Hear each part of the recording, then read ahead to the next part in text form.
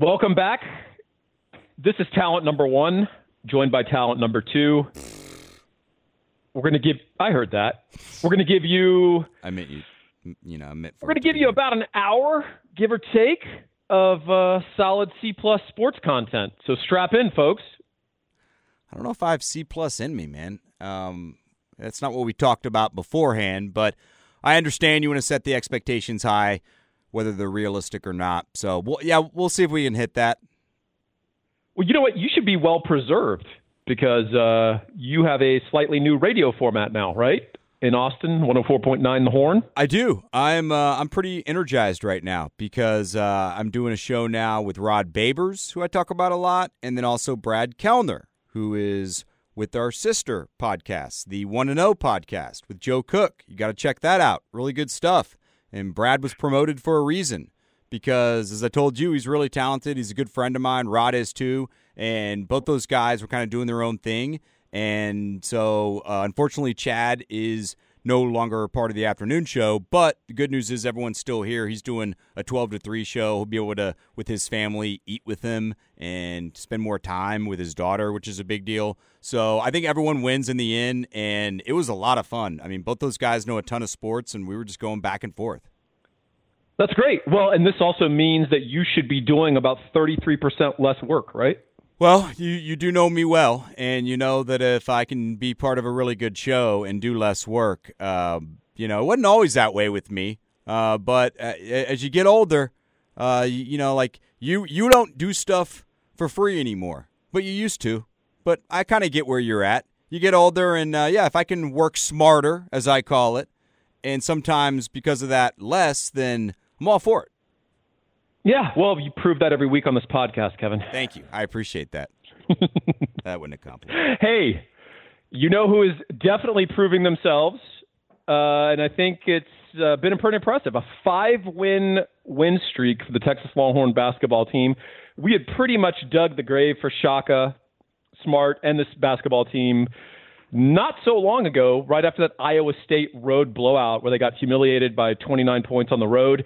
Since then, they've rattled off 5 wins in a row. 3 of those wins have been pretty good RPI hoops power builders. And Texas has gone from likely firing their coach to, I'd say they're probably the first team on the bubble or maybe first team off the bubble if they go ahead and take care of business against Oklahoma State. Yeah, I think they have to do that. But I think if Lenardi right now with his bracketology is assuming that he's got them in. That's amazing. It really is. Jerry Palm had them in before the Tech game. But the Tech win and the Oklahoma win are really impressive. Look, I get the Coleman shot was a prayer, and he got lucky. He shot it so hard he banked it in. But Texas also shot 2 free throws compared to 29. And once again, I know this Texas team has been at the lower ranks in the NCAA of shooting free throws, and that's partially because of their offense and how inept it's been and just shooting a bunch of threes, and there's not enough of a floor game, inside-out game, yada, yada, yada. But still, watching that game, the refs let a lot of stuff go, and I didn't mind getting some luck, and that's exactly what that was, and that's part of this 5-game win streak. But, yes, you have to give Shaka credit because, we didn't – Trey Elling, our buddy, said he wanted him fired after the Iowa State game at the time. Now, that's shooting him in the back of the head. There's no doubt we had shovels out and were digging a grave. So I'm not going to say that we didn't think he should be fired, but at the end of the year, and he's been able to do the unthinkable. And he's done it with a cast of, I don't want to say misfits, but guys that he deemed in preseason and early on aren't good enough to get any minutes. I think one thing has been proven with all this. Shaka Smart's a lot better coach with 3 stars than he is 5 stars. I think that's right. And you know what? I'm a little surprised Trey had that viewpoint because I don't think there's ever any benefit to firing your coach midseason or in anger or what, fans always do that. Well, they should fire him on the plane when he lands on the tarmac. That's what I do. And it's like, hey, man, you remove all chance and negotiating positions with that coach. You don't have the potential for a soft landing. You can't shuffle them off potentially in another program. You really get rid of all these other options that are available to you only for a little bit of emotional catharsis. Yeah. No, you're right. It's very short term. Yeah, I'm a little surprised Sand Ellinger had that opinion. Yeah, well, he can get angry. There's got to be Irish in him somewhere because, yeah, he can, he can blow it a little bit on stuff like that. But actually, I'll say this. We ended up both being right because we were doing the show, and I went back with him, and I said, I essentially said what you just said. I said, well, what do you get out of that? That's just short-term anger. That's reactionary and in terms of leverage. I said, what do you get out of it? And I said, so, Trey, what if he goes undefeated the rest of the way? And, of course, I paused and said, by the way, I think that's laughable. I don't think that's going to happen. And it has so far. And wins out and is in the tournament. I said, wouldn't you feel stupid about firing him then? And then Trey's response, which is the reason I'm saying it's right, is because there's a lot of Texas fans, and I'm surprised even at this point they're still there, that said, that's what I'm worried about. And he thinks the overview of the program, if Shaka makes a run, it's not going to change the fact that there has been 4.5 years where he's proven he's probably not the guy if you want this to be a real serious program. And that's what Trey and that's what Brad wants. We were planning the show last night, and Rod and Brad and I are eating dinner and watching the game, and Brad is rooting against Texas. I mean, he loves Texas basketball, as does Trey, as much as anyone I know, and it's that betterment of the program. And I don't know, I just can't root against these guys, and maybe you say, well, you would if it was Texas football or baseball, and you're not taking it as seriously. Look, I love Texas basketball, but because of that, I'm kind of rooting for these guys. It's been a good story, man. It has. I can't bring myself to root against Texas in any scenario, but I will accept I can have my disappointment softened, or I can feel, in the case of Charlie Strong in Kansas, as we talked about a couple of podcasts ago, you could feel yourself strangely bolstered and enlivened by the fact that you realize as the field goal goes through the posts, you're like, oh, it's over. Like, okay, this is good, But at the time, I still wanted Texas to win the game. At no point do I want – I just have a hard time reconciling that. That's the emotional part of me. Yeah. So, yeah, I can't do that, but I still think it's possible that you can still get the result that you want, because it's possible that Shaka doesn't – maybe he's not particularly happy here. Maybe he doesn't feel that he's been supported. Maybe he feels some sense of grievance that somehow the program hasn't, helped him and achieve, and he's got some rationale for why he's been largely unsuccessful here. Well, so, we do have to say that there's no doubt that he and the team, and rightfully so, probably have a lot of FU to the fan base because of, and to the media, and probably to anyone. And in fairness to us, we were just watching what was out there, man. We didn't see this coming, and I doubt he did either. Otherwise, once again, Cunningham, Ham, especially Ham, Kai Jones, Donovan Williams earlier, when those guys were forced in a month ago, and it's like, well, where's this energy been? He would have had, he would have been playing them. I mean, he didn't have a good nose for this team. Well, the fact is, every time, and I think Jeff Haley made this observation from Burnt Orange Nation. Yeah, he did some good work. Basically said every time Texas has made a little run, it's usually by going small, and it's because they had an injury to their big man. Yeah. And that was the case this year. And what it shows is Shaka's instincts and construction and use of a team, he just has the wrong instincts. And it really took injury and multiple injuries for him to stumble into the correct lineup, to find the right energy guys off the bench and Brock Cunningham, to get a little bit of injection of energy from Will Baker. And by the way, if Will Baker starts hitting his shots and his threes, you keep him in the game, and he's not just going to play 10 to 12 minutes, right? You get a little bit of energy from, Kai Jones. You turn over the offense entirely to the three guards, Ramey, Jones, and Coleman. Whoever's hot, you ride them, right? Jones had a big game, scoring game. Ramey has had a couple of big scoring games. Coleman obviously had the big scoring game against OU, scored 40% of the team's points. And then you tell Royce Ham, hey, go be physical, get rebounds. You're the only post on the floor. We're going to spread the court. We're not going to have the lane eaten up with people in the post trying to feed freaking high entry passes at the foul line and try to play double post. I mean, it's just nonsense, and it's stuff that Shaka can't really coach. He's not good at it. He's trying to do it anyway. And what they need to do is open up the court, be a guard-oriented basketball team, defend, and go out there and try to play. And that's what they've done. That's been the formula. And so if they've got a little FU in them and a little no one believed in us, that's great. I'll take any fuel that they can find. Yeah, I've got no problem being part of that. But the fact is, the observations I think people have made about it have still been accurate nonetheless. And a lot of this, and I think a lot of the credit just needs to go to the players themselves. I think they're playing with a lot of pride and energy and representing the name on the front of their jerseys as much as the ones on the back of their jerseys. And I appreciate that in those guys. I do too. I said all year that the one thing I liked about them was they were fighting all year, and I felt even worse for them because I didn't think they were getting the proper direction and coaching that they needed. He stumbles onto this. He has to do it, but he's made it work to give Shaka some love. And if he does make it and makes a run, he deserves to keep his job. I mean, we need to be nimble enough to be able to and be fluid enough to obviously admit when you're wrong, and also say, you know what, I think I would have said the same thing a month ago too. I'm not even sure. I mean, obviously, if I knew that, most people would go back and say the same thing. You know what? So that's where we might actually part ways. Okay. I don't know if he deserves the job still.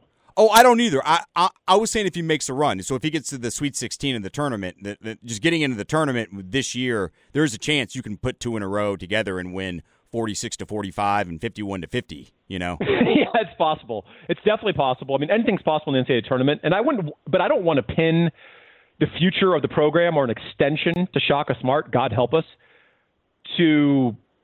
on a little tourney run. Well, I don't either, but that's what's going to happen if he does. Yeah, I mean, I guess that's true, and then CDC will have his cover in doing that, right? But I don't see massive fan rebellion if Shaka revives his coaching star, right? And suddenly another team, a Wake Forest, comes in and wants to hire him away. I think CDC would be well advised to go, oh, we tried to keep him. Well, we got this other guy. Right. So that would be my plan, but maybe I'm trying to play 3D chess here. No, I think we talked about it last week. That is the ideal thing, and that's becoming more realistic as Texas plays their way in, where if they do go on a run, maybe there is someone who says, you know what, Shaka's not happy, and we're going to go get him, and that would be ideal. Yeah, exactly right. Hey, what's also ideal? We have had some folks go and write reviews on iTunes. We really appreciate it. Even if you're not interested in wordsmithing and writing a paragraph in praise or in critique of our little project, we would definitely appreciate you going to iTunes or wherever you listen and just clicking on the star rating. That has tremendous benefit from it for us. And in addition, hit subscribe. If you find yourself listening to this podcast all the time, don't go search for it and download it every week. Just subscribe. And that has a lot of benefit for the podcast. It lets us know that you're interested. It incentivizes us to keep providing it. And I want to read a review we got from Kid Tremendous. He says, exceptional. Growing up in Austin, parentheses, McCallum High School, go Knights. Nice. And going to Longhorn games as a kid, this podcast, it seems, was made for me. I love the nostalgia, trademark Paul Wadlington, and fun these guys have. Have followed both of them for a while in writing and broadcasting. And when I heard the chemistry on Paul's fill-in on the horn with Kevin, I was hoping they could continue something like this. Delighted that they had the same idea, and it has proven to be such a success. Each week, it's my favorite podcast. Thanks, guys, for the show. Wow, thank you. What's up, fellow unicorn? Unicorn? What makes him a unicorn? He's a lifelong Austinite living in Austin.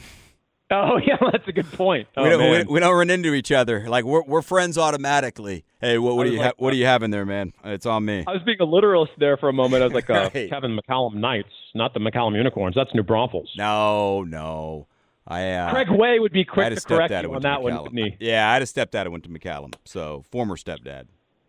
Craig Way loves to drop Itasca Wampus Cats anytime he gets a chance. That guy, I thought Seaway was going to lose it last night. He was screaming, which I love because he had the same shock all of us did that thing went in. Although, it's funny because I did say to those guys, I said, it would be ironic if this guy misses both and we come down and hit a three. And I was saying it not like I was predicting it, but almost I guess it is whenever my point was, who the hell knows with this team right now? I mean, everything I predicted is wrong. It's that Costanza thing. I'm going to do the opposite of what I internally feel. Why is a banked in three considered lucky? That's how I hit all my threes. Right. They didn't have the heart to tell you. We're shooting that a lot, and from that angle, I mean, I tried to give benefit of the doubt. I tried to think of every basketball game I've seen, I've played, I've pick up, organized, covering it, whatever, and no one is banking it from there. He overshot it. That's all right. You can bank threes, but not from that angle. Oh, I know I can bank threes because that's how I shoot my threes. I shoot a Tim Duncan left-handed set shot from the three-point line. And I use, just like Tim Duncan, I've been called a master of angles. Oh, man. Yeah, I'd like to see that. You probably make Brock Cunningham look like Steph Curry, you know, I mean, where you're just like, you know, very, very robotic, I'm thinking. Well, the reason is when I shoot corner threes, which allegedly, according to the stat nerds, are, you know, the best three you can shoot. The problem is that it always lands on the top of the backboard, and it just stays there, right? Sometimes it just settles on the top of the backboard. Then the game's over. Yeah, there's no goats in our group. No one's going to be taking quarters off the top of the backboard. Oh, I can see. Yeah, no, you know, I don't. I can. I can't do that anymore. Romantic goat, you know what I'm talking about there? Oh, yeah. I used to be able to touch the rim. I could jump. That was the one thing I could do. I could dunk a volleyball, and I could. Oh, wow. Yeah. I can't dunk a golf ball. My dad could dunk a women's basketball. Once again, it gets to hands, so I could never. I could palm a basketball, but I could never do it where I could really palm it. I had to kind of turn it over, so it was those weak things, but. Yeah, volleyball, I could really get a good grasp on it and get up. But my dad is 5'10" and a half, and he had big-time hops. But it's funny how that twitch doesn't move over. I mean, I was never fast. Why doesn't anyone ever dunk a marble? I don't know. I mean, I used to dunk. I started with tennis balls, actually. So is it a hand issue or is it an ups issue? Was your hand not big enough to grasp the basketball? Yeah, it was that. It wasn't the ups, but obviously if you've got less weight as you're learning and you're just grabbing on the rim and getting to that and you say, I wonder if I can get a racket ball over, you know, and you do it with two fingers the first time. I mean, it's all that. You just keep on jumping and jumping and jumping. Yeah. That's what I was as a kid. I mean, like my mom had, you know, I got in trouble so many times because of walls. I mean, anytime I walked by something, I was always jumping.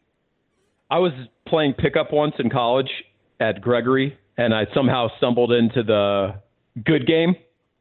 And I was playing, Joey Wright was on my team, and we were going against Lance Blanks. Oh, Wright lit me up in that game one time, by the way.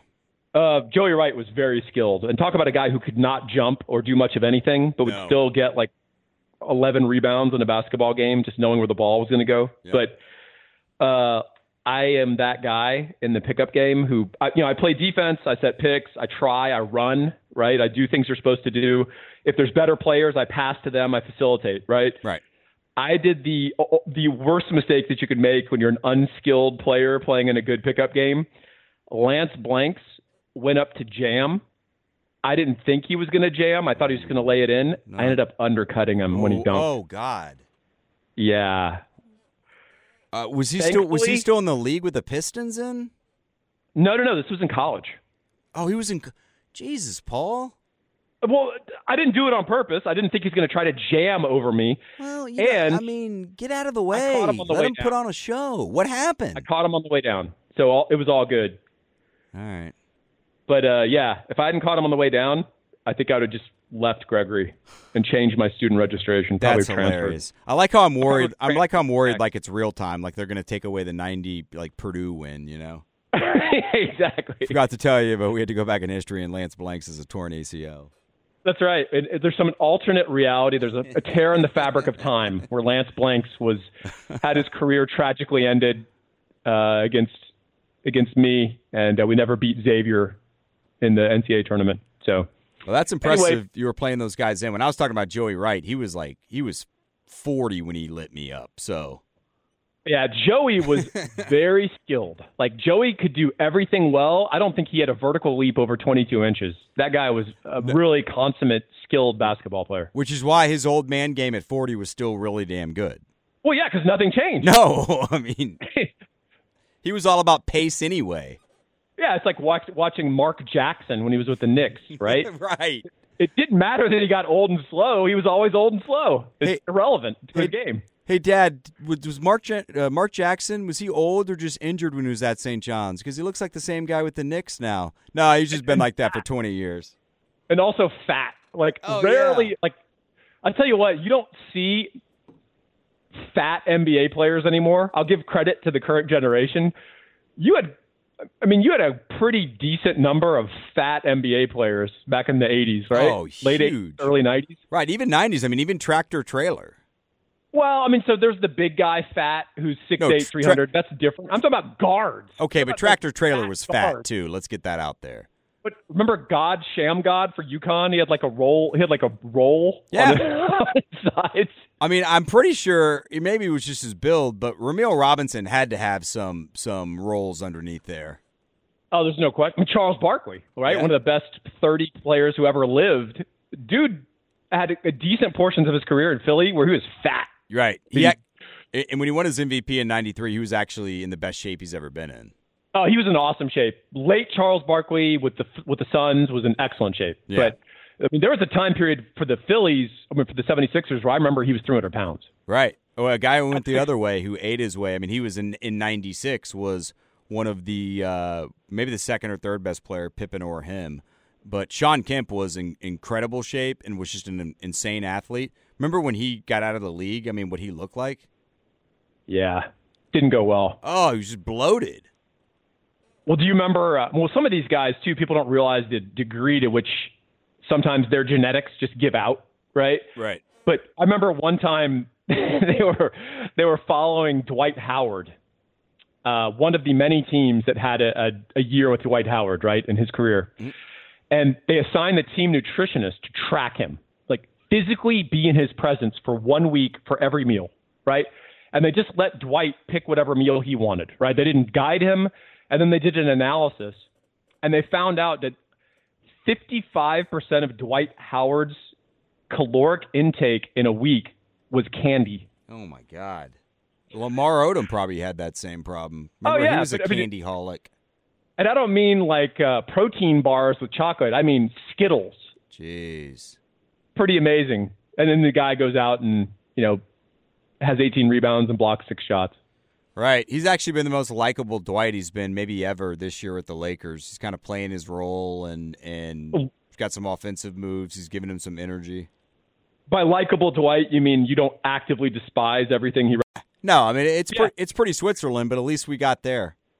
Yeah, exactly. All right, you know what else I want to get to? NFL Combine. We had some Longhorns raise their stock in Indy, and we also saw some freak performances as we do every year. And it's just the level of athlete that's coming out of into the NFL. I mean, it's a combination of genetics. It's a combination of strength and conditioning programs. It's a combination of maybe a little drugs. But it's absolutely amazing what these guys are capable of. And who do we want to extol the virtues of first? We want to talk Texas, or we want to talk general freaks? Let's talk Texas, and then we'll get to our Isaiah Simmons and the like. All right, talk to me about our man Devin Duvernay. I think Devin did everything he needed to. You end up ended up being 4.39, right?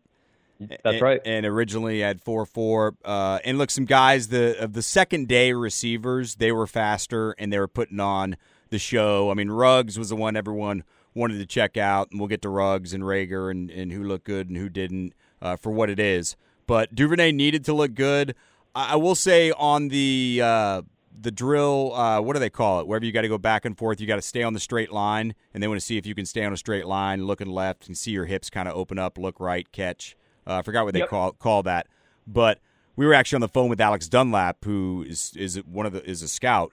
And he was saying, he's weaving a little bit too much. I doubt that's going to penalize him, but if you're looking for drills, that wasn't perfect. All in all, I'm sure he had great interviews, and he ran the way he needed to, and the times were there. I'm not even looking at his vert right now, so I'll have to check that out. But everything checked out. It was a good weekend. Yeah, so he delivered what he was supposed to. He did it also at 200 pounds, 39-inch vertical. Ran a 4.39 sub 4.40. I think he delivered exactly what NFL teams will draft him to do, which is to go split safeties, go to be a downfield threat. But at the same time, as we talked about, I think previously, he's actually a guy you can flip the ball out to. And if you have a crappy tackle out there, he's going to run through the arms and get you 15 yards, right? He'll run through contact. So I think he's the guy that as the NFL passing game gets bigger, as the field gets wider because of the passing rules, I just think he's a more and more valuable asset. Now, the downside for any of the receivers, and this includes Colin Johnson, who only tested on the bench, he didn't run, is that this is one of the deepest wide receiver drafts in NFL history. It's one of the deepest drafts in NFL history, according to all the scouts. And by the way, I don't think it's one of, if Daniel Jeremiah and all these guys, McShay and all these guys are predicting in the first 3 rounds, anywhere from 23 to 27 could go. It's no doubt the deepest, right? Yeah. Yeah, it's incredible. But Devin came in and did what he was supposed to do. I think, as you said, I think he's going to interview well. I think he has a air of professionalism and maturity. I just think he's a guy that did himself well for that process. I want to talk about Malcolm Roach. Yeah. Because his performance didn't shock me, but it actually pissed me off.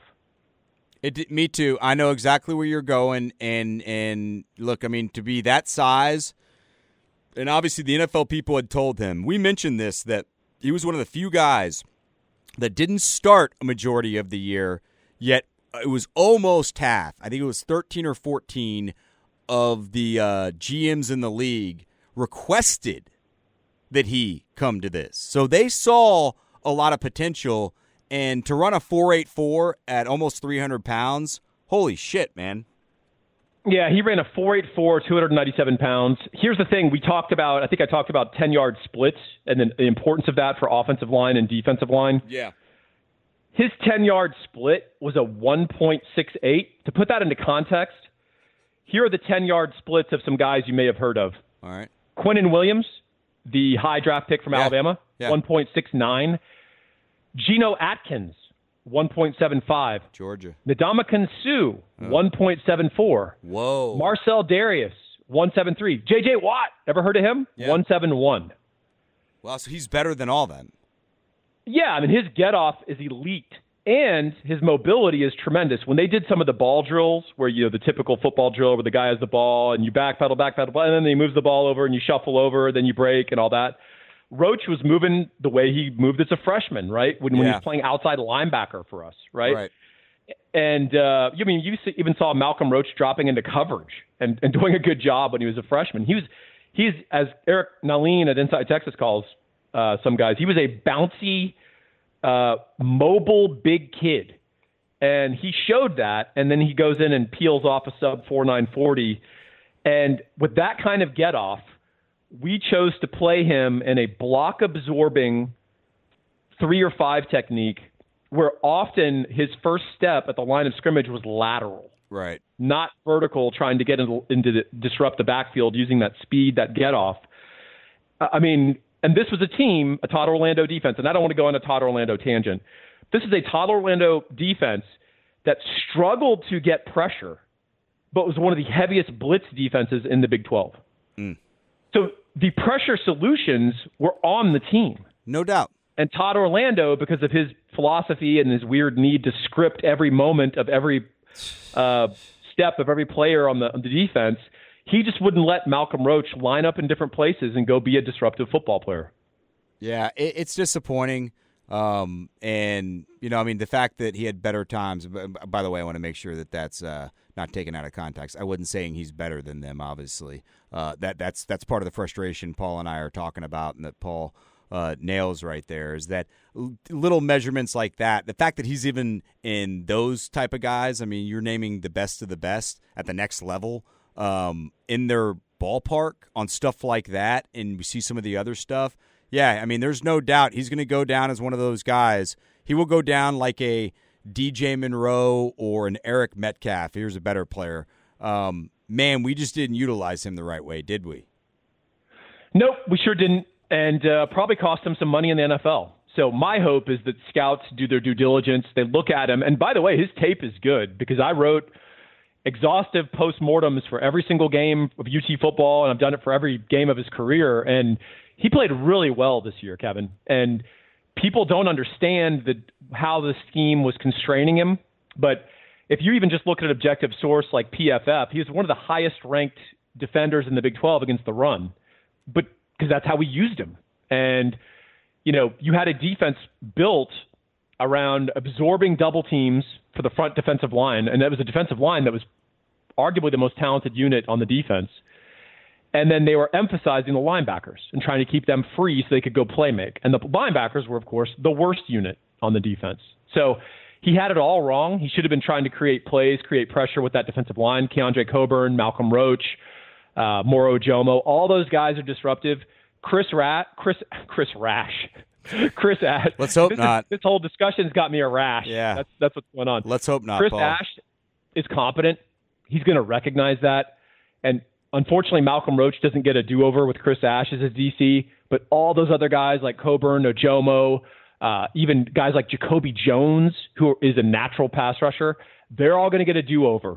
And God knows what Joseph Osai can do with someone who's actually going to let him rush the passer. So anyway, that's the positive I take from it. I'm bummed out a little for Malcolm Roach because I think it may have cost him a little cash, but he's certainly improved his stock, and I think he's going to make NFL draft analysts look at his film a little bit more closely and understand the constraints with which he operated. Yeah, I think he will. He wasn't great in the bench press. Take that for what it is. Sometimes guys can have really long arms, and I know you probably have his arms. He did when he had average numbers in the vertical and then also the broad jump. All true. Right. Let's talk about freaks. All right, the freaks. Well, actually, let's give Brandon Jones some love because it was reported that he watched every defensive snap from last year for all 32 teams, and then was like had notebooks on him. So the only thing he could do was meet, and so make the most of the meeting and try and make a good impression. And when you can't run and there's questions maybe about your medical. Obviously, there's a lot of stuff already working against you if you're there and can't do that, but he did everything he could. I thought that was pretty impressive. That is very impressive, and I think he, like similar to Malcolm Roach, I think he's got a story to tell about scheme, and that it didn't serve him very well. Now, Brandon Jones, irrespective of the scheme, has a few weaknesses and has some holes in his game, but I also think he has some real strengths. And part of an NFL team is not evaluating people in just a vacuum, but evaluating based on what they want their guys in their system doing. Yeah. And people tend to think that NFL players are sort of generic, and then they think that if you trade for a guy who's been really successful in Philly, well, then he'll be successful in your system. And it really doesn't work that way. There aren't a lot of players who are system immune, right? And, you could take Darrelle Revis in his prime. He's going to be very useful to you no matter what kind of system you're running, right? And his prime is a great player within his system. If you have a pure man-to-man coverage outside system, lockdown, boy, he's an average corner. And a lot of this is really just built around skill set. And I think the fact that Brandon put that amount of preparation and time into preparing himself and really trying to shine in the only area that he could shine, that says a lot about him. And I think that's going to play well for NFL teams because I think a lot of us would probably be surprised at the level of immaturity of some of these guys and the lack of professionalism in their meetings. And for him to come in with a notebook and tell you what system you run, how that system, what he wants to do, I think for a lot of NFL GMs. I think it was probably. We got to start with the freak of all freaks. You know what's great? Whenever you see a freak on the field and a freak in pads with a helmet on and has incredible football speed, but you just know, man, that's more than football speed. This guy, when you put him on a track, is going to be fast. Oh, Isaiah Simmons fits that bill, huh? 238 pounds. Jeez. Same 40 as Devin Duvernay, 439. You got to be kidding me. Like, look, I was on this guy last year and was pretty pumped about him and for kind of what we saw. But, I mean, 4.39? Like, and your expectations were high. This guy is the only question is, how do you use him? How would you use him? I mean, you play him at linebacker, you play him outside, but I think it's the new NFL linebacker, which is it's a guy that you want to blitz with. He can still stop the run. He can cover. He can do everything. And you just use him as a Band-Aid. And wherever you need help, that's where you put Isaiah Simmons. And it's almost like the NBA, and there's an element of positionless football where there's a blurring of lines between your strong safety and your weak side linebacker, depending on your system. And I just think, he's football player. You put him, LB will be by his name, but you're going to play him in a lot of different ways. And he's just a freak. Yeah, that's unbelievable. And obviously, when you watch him play, he's a good football player. He's a very good football player. He's not just a test guy. So I was blown. No, you're right. I mean, that's the thing, is that the film kind of matched that. If you just saw him, you'd be like, and hadn't seen the film, you'd say, what does this guy look like? Well, he's 6'3" and 5'8", 238, ran the 4.39 with a 39-inch vertical, and led the linebackers in broad jump, too. Crazy. So I've got another freak for you. Who do you got? Different category, but equally freaky as Isaiah Simmons is what I'll offer to you. Ooh. Tristan Wirfs from Iowa. Ooh, the big tackle. Big tackle from Iowa. And I have a little bit of draft theory that's going to come as part of introducing Tristan Wirfs as one of these freaks, because this is a great draft for offensive linemen, particularly offensive tackles. And what I think is going to have the bane of bad NFL franchises, it's why the same teams are often drafting at the top, is they go for the quarterback, they go for the skill player, they go for the running back, the wide receiver, the guy that they think is going to transform their franchise, be the face of the franchise. You always hear that, right? But what that means is some really good Pro Bowl level offensive defensive backs are going to places that they would never drop in a normal draft. Yep. And Tristan Wirfs is one of these guys, and he's going to go to a middling NFL team probably, or at least an NFL team with some ability and talent. And he's going to go in day one, be a starter, and probably be plugged in for 14 years at left tackle. So let me give you the rundown on this kid, the Iowa kid.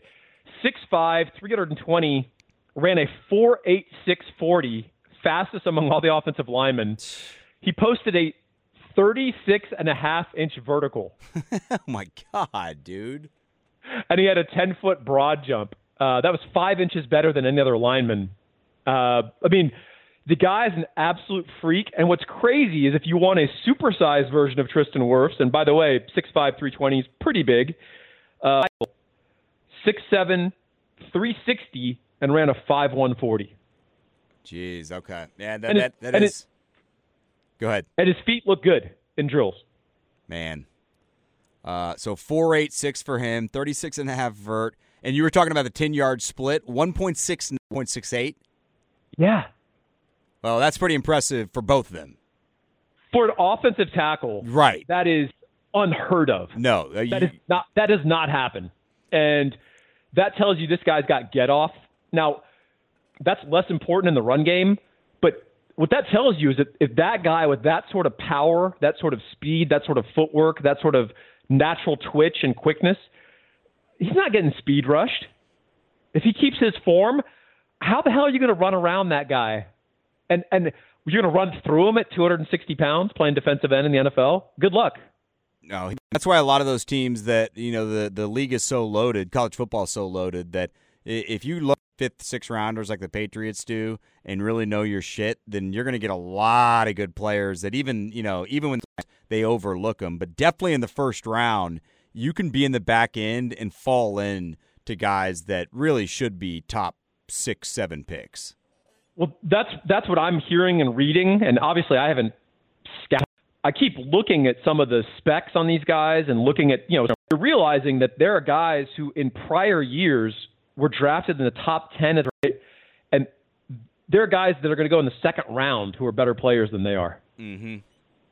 That's unbelievable. So this is the time, this is the draft that you pray, if you're an NFL GM, that someone fixates on one of those quarterbacks. If you don't need a quarterback, you allow them to trade up and you just take those extra picks, right? Take all those extra second and third round. Just draft just feast, just go crazy. That should be your goal if you're an NFL team that has an answer at quarterback. Yeah, and I think that's also where you're going to find Ruggs. Not often you see someone run a 4.27, 4.28, and you're disappointed because he didn't break John Ross's record. Yeah, it's insane. It's you're slow, he's man. A pure speed guy. What's up?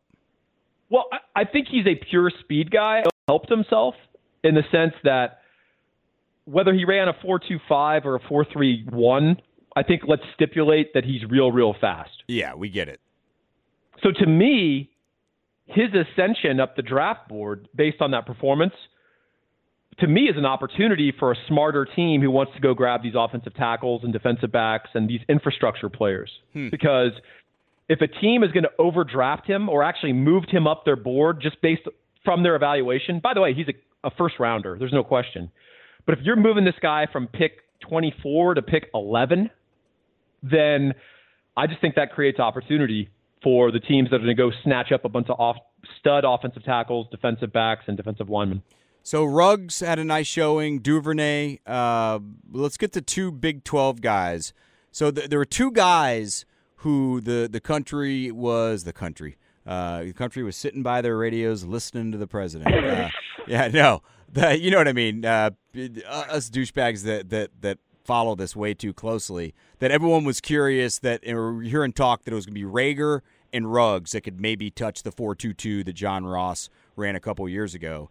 And Ruggs got close to it, but Reagor, there was something not there, and his times were actually surprising. I still ran in the 4.4s, but he's got really good football speed, and I know he's done track and he's ran track. Translate, and I think there was a little bit of disappointment there. There was, and I think there was a belief that he put on too much bad weight. Yep. Not fat, but just too much muscle, maybe. Yeah. Too much, or just a bad weight for his frame.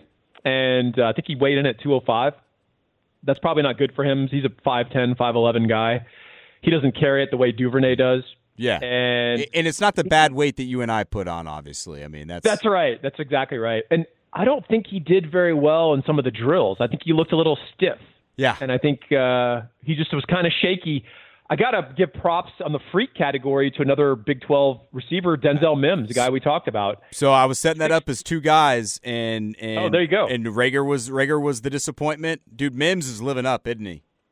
Oh, my God. So Denzel, what made him so spectacular, everyone knew he was 6'3", 207, big body. He can win balls outside. He proved that at Baylor. He ran a 4.38 40 at that size, which is excellent. And I don't know if that shocked people necessarily. I think they expected him to run well. I think what shocked people is that he had the fastest three-cone drill of any wide receiver in the draft. Yeah.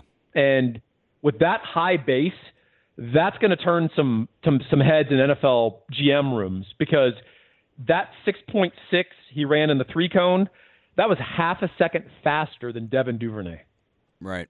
I'm looking – go ahead. I was just going to say, that's a big deal. No, it's a huge deal. And you're looking at some of the different news that this is actually, we can start looking at mocks, assuming you've read this person before and you've got maybe 4 or 5 years of it, and you've got a pretty good idea maybe where their blind spots are and where they can be right on stuff. Or you can just get composite stuff, which is actually the best way to go. But I'm seeing Mims actually for the first time ever in the back end of some first-round picks. In fact, I've seen Green Bay, which would be think about that. That's kind of what you're talking about, that if Green Bay doesn't trade up and gets Denzel Mims at 30 for Aaron Rodgers in the latter part of his heyday career, then with a new coordinator, that team needed some juice like that. You could really change your fortunes because of some of the talent that's coming out. Yeah, I agree, and it actually fits Green Bay's drafting profile, which is speed and size at wide receiver. Some of those guys haven't worked out for him. Right. Like Marquez Valdez-Scantling, who people probably don't realize he's 6'4", 6'5", and ran a 4.3, but he's just not a great receiver. Denzel Mims is a much better football player, and I think that fits their profile. New England, they're in the market for a field stretcher. They badly need a field stretcher. I said, I wasn't joking last podcast, the New England Patriots would have traded their wide receiver core straight up for LSU and Alabama last year. They may have. And we may see that because, I have seen Ruggs go ahead of Judy. I think that's JV. I think that's overreacting to the combine. I think the question is, does Judy go ahead of CeeDee Lamb? But you're going to see at least 2 Alabama receivers go in the first round. I agree, and I think LSU. I think Justin Jefferson helped himself because he did. I think the perception of Justin was, he's long, he's Keenan Allen, he's a consummate route runner, he's reliable, he wins balls, he's smart, he sets people up. No, he's 4.43. Yeah. No, because that kind of got me. That gets back to expectations, right? Because I was curious to see if he's more 4.5 guy. Yeah, I thought he was going to be 4.55 guy, right? And there would actually be an opportunity there for an NFL team to grab him and get a really good football player, right? And I think that went away. I think he moved up some draft boards, and I think people are renewing their analysis of him as an athlete. So, I just think this is going to be a fascinating draft. And, boy, I just think – and the more you look at this overemphasis on the headlining quarterbacks at the top of the class, Joe Burrow, Tua, Herbert, even Love, right, the Utah State guy. Right. The more people are desperate to find that franchise quarterback, I just got to think some of the smarter teams can exploit those teams at the top looking to move up, and they can just feast on draft picks and load up their team. All right, so let's take us back to, let's say we were doing this 15 years ago, all right, and we were doing the first podcast ever, okay? How would we have started this? We would have started this with, all right, Paul, let's talk freaks here. So, I mean, we obviously got to start at the top. What's the most important? So, did you see Jonathan Taylor, man? The 4.39 that Taylor ran, and then DeAndre Swift, and then A.J. Dillon at that size. It's funny how running backs, I mean, it's fun to watch them, but their value has just diminished. I mean, and they feel like they're a dime a dozen, and I'm not sure that's always the way to go. And I do think the 3 I just mentioned, I'm not sure about Swift. I forgot what Swift ran, but Dillon at that size was pretty impressive. And then, Swift ran a 4.49, and Taylor ran a 4.39. The Taylor time surprised me. I thought he was Big Ten, Wisconsin, volume back. No, I could have told you that. I knew he was, but I also knew, I mean, I guess, but the 4.39 shocked me. I thought he's a 4.5 guy, but what I always say, pretty straight line. Yeah, he is straight line. And that's not necessarily a knock on him, but you're not going to confuse him with, Tevin Coleman. I'm sorry, actually, he's like Tevin Coleman. You're not going to confuse him with Devontae Freeman. Devontae Freeman, yeah. Always injured, right? But or the Vikings guy. This one. Dalvin Cook, Dalvin Cook he's the quickest you'll find, right? Yeah. He is the antithesis of that. But there is something to a guy who can make a single one cut and he's a straight line runner. But I was surprised he's a 4.39 guy. I didn't know he was that fast. That's cool. But yeah, the whole position's been devalued. I've kind of felt that way since Mike Shanahan opened up my eyes back in the Denver days that it was the system dummy. But I still think there's some people that are slow to learn on this. And to me, if I'm an NFL GM, again, it's just another opportunity to exploit some of my other colleagues. Yeah, no, I think you're right about that. And like anything, it always, the pendulum swings too far and it overcorrects, and that's when in any market, any industry, you can take advantage of it because people have blind spots to it. So yeah, I mean, I think it wouldn't surprise me if someone takes Taylor, if moves up to take Taylor 32, or early in the second round because they're like, look, this guy's a freak and a good running back, and also we're going to get him while he's got the most tread on his tires. Yeah, I think that's foolish. I think there is an argument for drafting an exceptional running back. Right. But I would run him into the ground for 4 years and then let him walk. Oh, no, there's no doubt. And that's what I'm saying. It's always that second contract that kills you. Yeah, and by the way, I'm not – I would have with some of the running backs we've had. I'm not sure with any of these guys I would spend first couple rounds on them. I just think there's too much stuff that I'd want in the candy store.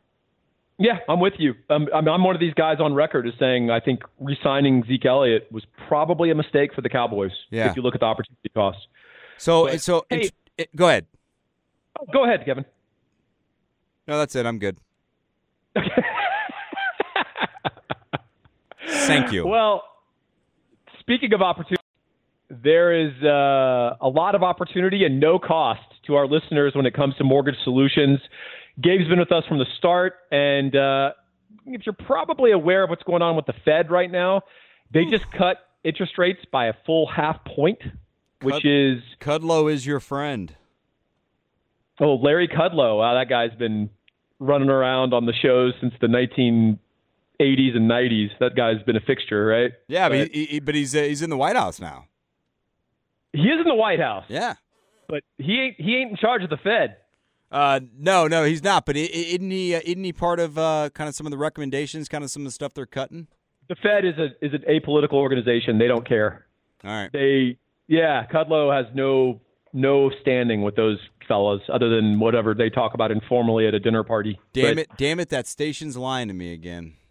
They're lying to you, I'm afraid. But I mean, there's a reason the Fed's independent. You don't necessarily want individual politicians trying to juice monetary supply for political ends, right? Of course I don't, but there's a lot of things that used to be independent that I feel like are still called independent that aren't independent or don't feel independent. Does that make sense?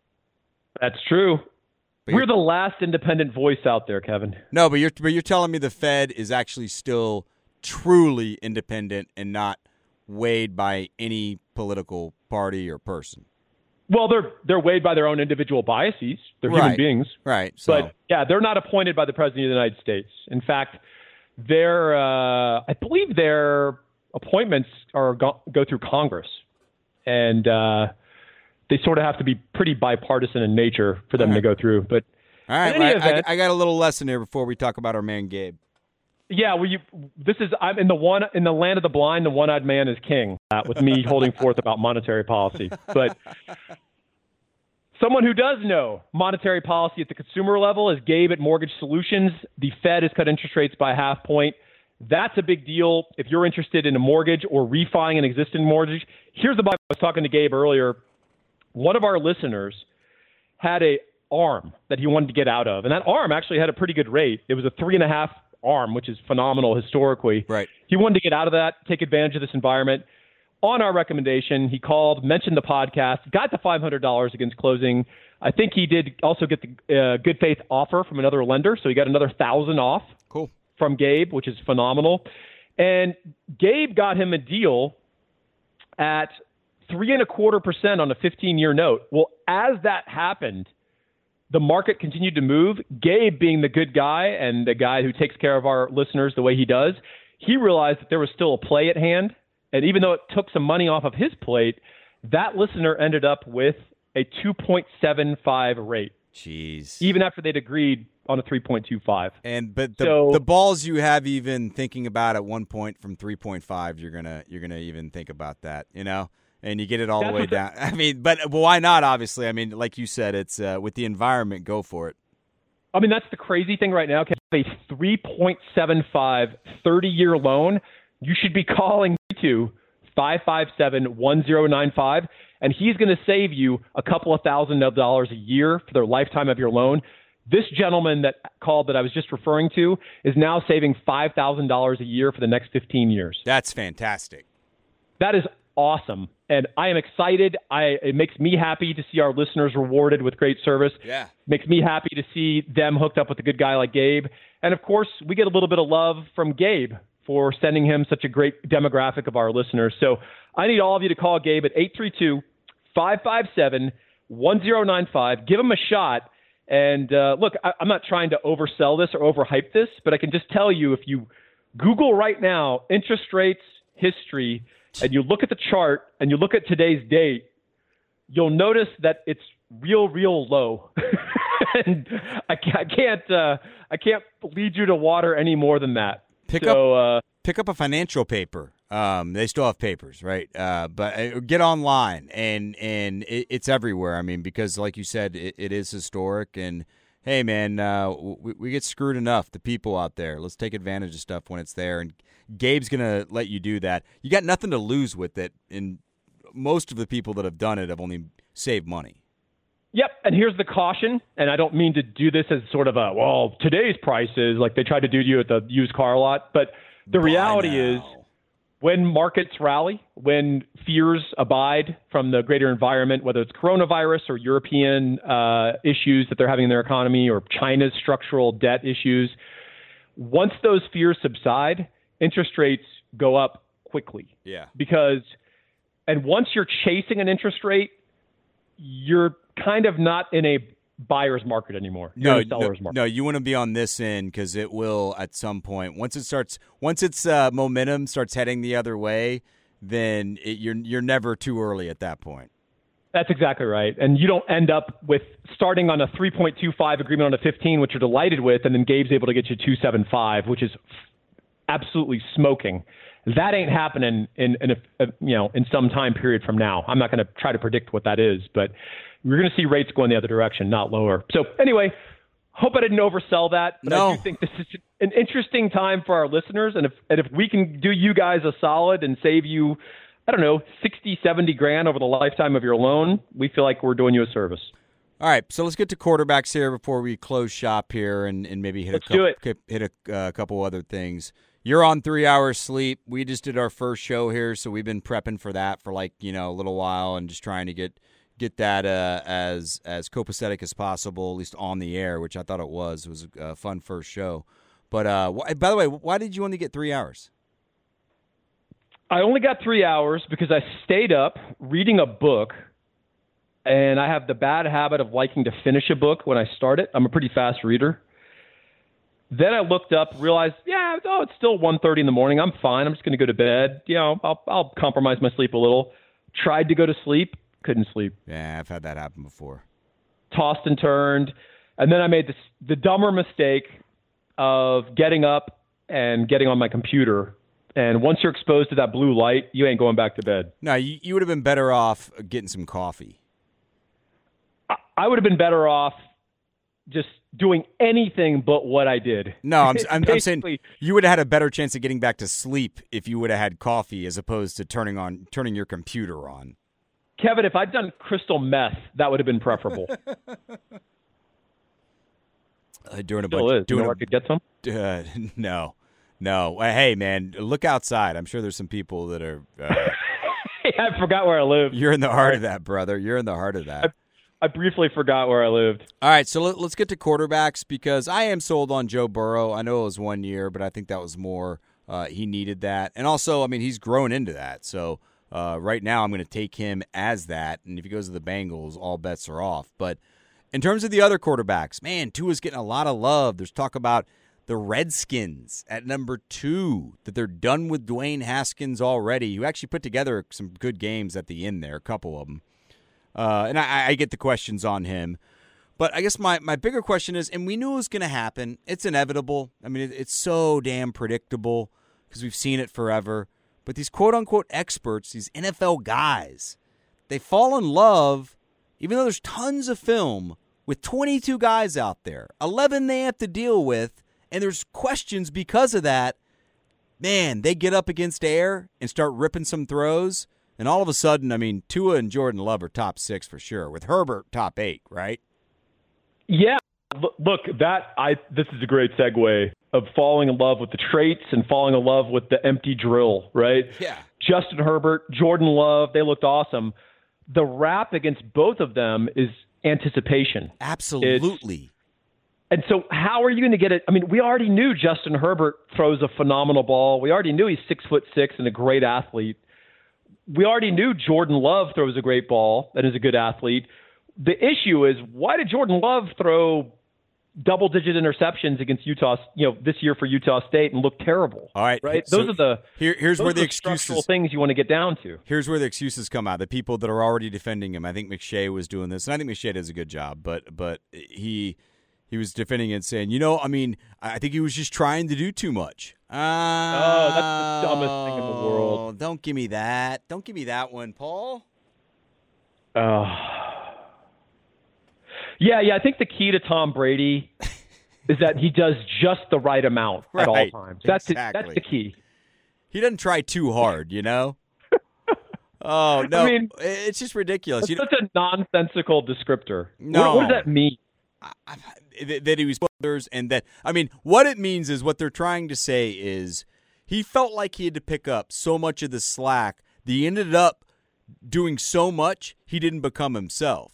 Well, even at that point, I'd say, okay, well, that worries me because I'm hiring this guy to be what we are going to train him to be himself to be, which will be a better quarterback, right? Yep. Yeah, you have to take away all these subjective elements. You just got to grade his throws, right? Watch the film, grade his throws. Was that a good catchable ball? Did he make a good read? The receiver dropped it. Okay, well, I don't care that it's incomplete. That's a winning throw. Jordan, on that throw, you get an A. Right? The result doesn't matter. Yeah, you're exactly right. The other thing with Eason has the biggest problem of all of them. He's a sloth when it comes to reading defenses, but he can really grip it. Those guys, I have questions about Tua. And look, and Tua's also one of those. Even when he was healthy, he was never pressured. If you look at his numbers when he was pressured, they're nowhere near Joe Burrow's. And so that's where I still had questions about Tua even before the injury. I've got more now, and I don't think I'd touch any of them with the top 5. Yeah, that's an interesting position because if you really do need a quarterback and the change in NFL offenses means that you can get better contributions from a rookie, potentially you can get a better contribution from a rookie or young quarterback early, right? You don't have these year grooming periods, as Aaron Rodgers had or these different quarterbacks. There's a lot of pressure to go draft that franchise guy. And here's the other thing. Well, it's also the short lifespan of a GM. So a GM always says, I'm going to get one chance, and I may only be here for 2 to 3 years. I mean, part of this is on the NFL owners that have been rifling through GMs, so GMs don't feel like I really have time to build something. Dude, you've got to keep your NFL owner away from Jake Fromm. You've got to keep that guy away from Jacob Eason because they see a handsome guy, well-built, well-spoken. Absolutely. Look, and he was successful at Georgia. Look, he was the winning quarterback. Look at his one-loss record. And suddenly there's this subtle pressure on the GM of, Jake Fromm's going to play well in our media market. And it's like, hey, man, that guy's upside is Andy Dalton, right? Right. At best. Hey, trust me, he's not going to play well in our media market with the amount of picks he's going to throw. Good looking and handsome or not. That is exactly correct. So I just think there's a lot of political issues. I mean, look, the Dallas Cowboys came pretty close to drafting Johnny Manziel. I know, and you know who they took instead? Who was it? An all-pro guard, Zach Martin. You know why? Because it was one of the first times the football people actually got their way, and what did they do? Well, they nailed it. Yeah, well, the Cowboys have exhibited discipline, right? They drafted offensive line, defensive back. And if you remember, because I had people calling at that point and saying, all right, you're a Notre Dame guy, like, how good is this guy? And I said, you guys are not going to regret it. But the thought is, what you can't get caught up in is that Dallas fans, not all of them, but some were disappointed because it's not a sexy pick. I mean, taking a guard's not a sexy pick.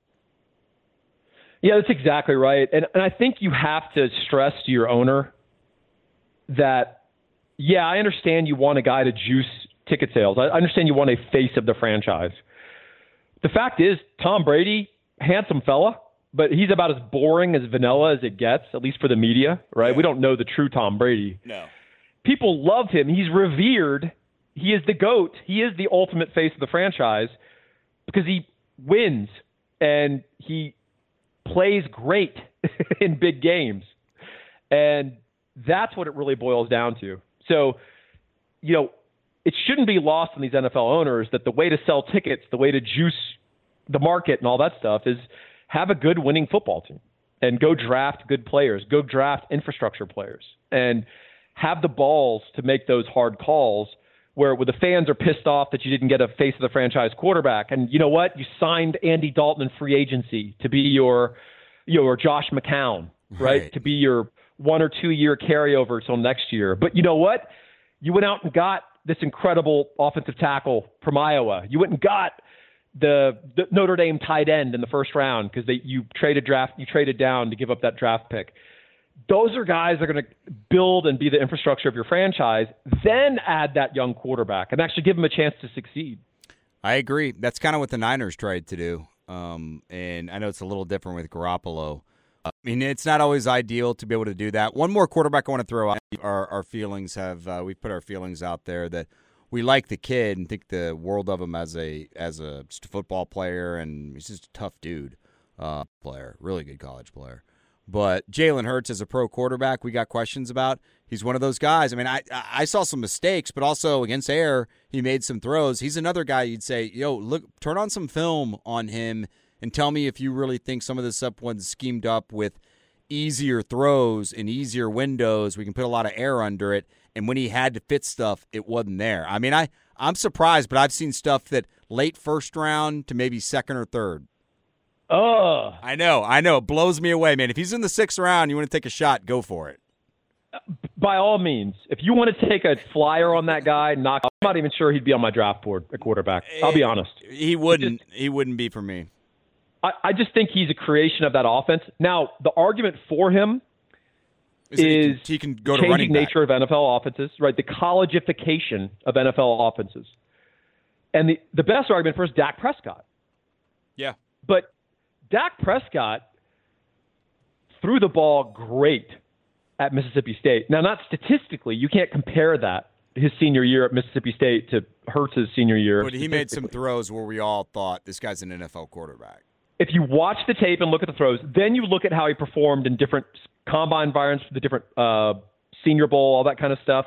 People are like, whoa, look at this guy, right? It was, including the team who was coaching that week. Do you remember who that was? No. They kind of lucked into this. The Cowboys got to know Dak that week. I didn't know that. Just like the Niners, 3 of their draft picks this last year. So this is always something to look at when you're kind of cheating on the draft. The Niners took 3 guys. All of them were guys that really helped out, including Deebo Samuel.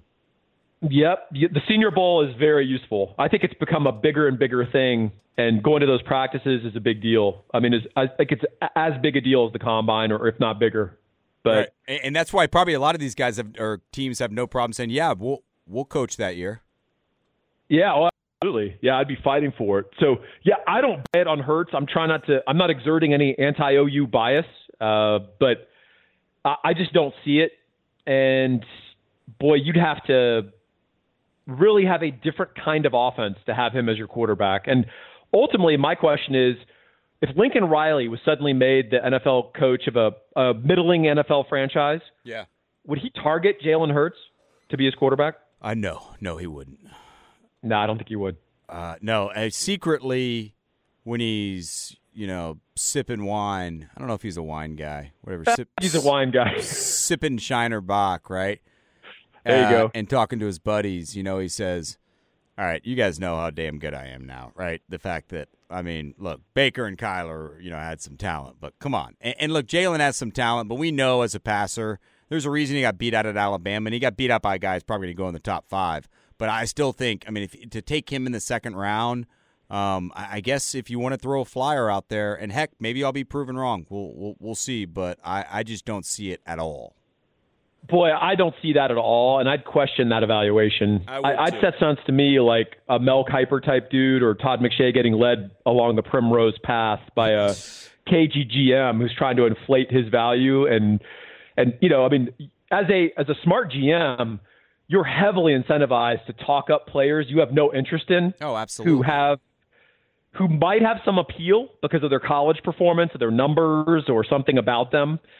And then it's just another way you can go get a bunch of DBs and defensive tackles and grunts, right, that are going to actually make your football team good. So, yeah, I got to think that those guys are getting bullshitted pretty hard. I would think so, but I've seen enough people say that they got really good reviews, that there were enough teams that really liked Hurts. I'm guessing maybe half of them, if not more, are just bullshitting, like you said, to hope someone takes him in the early second round because they've got a mid-second round, and it'll just take one more. You want as many dumbasses around you to make sure that there's still enough shrimp at the buffet. That's exactly right. It's the guys that go fill up on bread at the Brazilian steakhouse, right? They go hit the salad bar and start eating bread, and I'm like, I'm waiting for tenderloin here, bud. Yeah, what are you doing? Hey, you heard those cheese sticks are out over there, right? Go check those out. These are the guys who eat a big lunch before the dinner at the Brazilian Steakhouse. It's like, right. I'm not having breakfast. Yeah. Less lunch. I'm not even drinking much water that day. Like I'm in it to win it. I'm training. I am drinking water because water stretches your stomach out. You know all these little like TV things from being on air, right? No, I just know that because I'm a food nerd. All right, so all right. I think I learned that from Bourdain because Bourdain would train for that because that guy would. I couldn't believe how much they would drink. But also, I mean, how much he would eat on some of these things. I mean, he had an epic one in Montreal, which is just a food capital around the world, but definitely for Canada. I mean, that place is nuts. And he went to a place that serves nothing but foie gras and had 20 different dishes of it and just kept on going. And I was pretty damn impressed. But I ended up reading his book, The Secrets, that it'll stretch your stomach out. I think early in the morning if you drink it.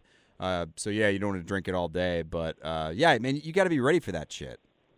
Yeah, well, you know what? I learned something. I thought this is one of your on-air talent deals where, like, you put cucumber slices on your eyes to get rid of wrinkles and all these little things you learn. But, no, you got this, honestly, from reading, no less. Yes, from reading. Top to bottom, left to right. Top to bottom, left to right.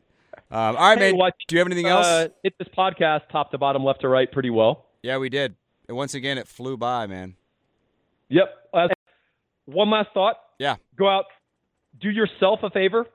Give Gabe a call at Mortgage Solutions, 832-557-1095. Mention the podcast. You get $500 off of closing. Bring him a good faith estimate from another lender. He'll beat that by $1,000, and he's going to save you a bunch of money over the life of your loan. We're in a pretty unique economic opportunity right now. I would go look at refining or buying a new house if you're in the market, and I think Gabe is the guy I'd do it with. So you guys, balls in your court. We'll talk to you all next week.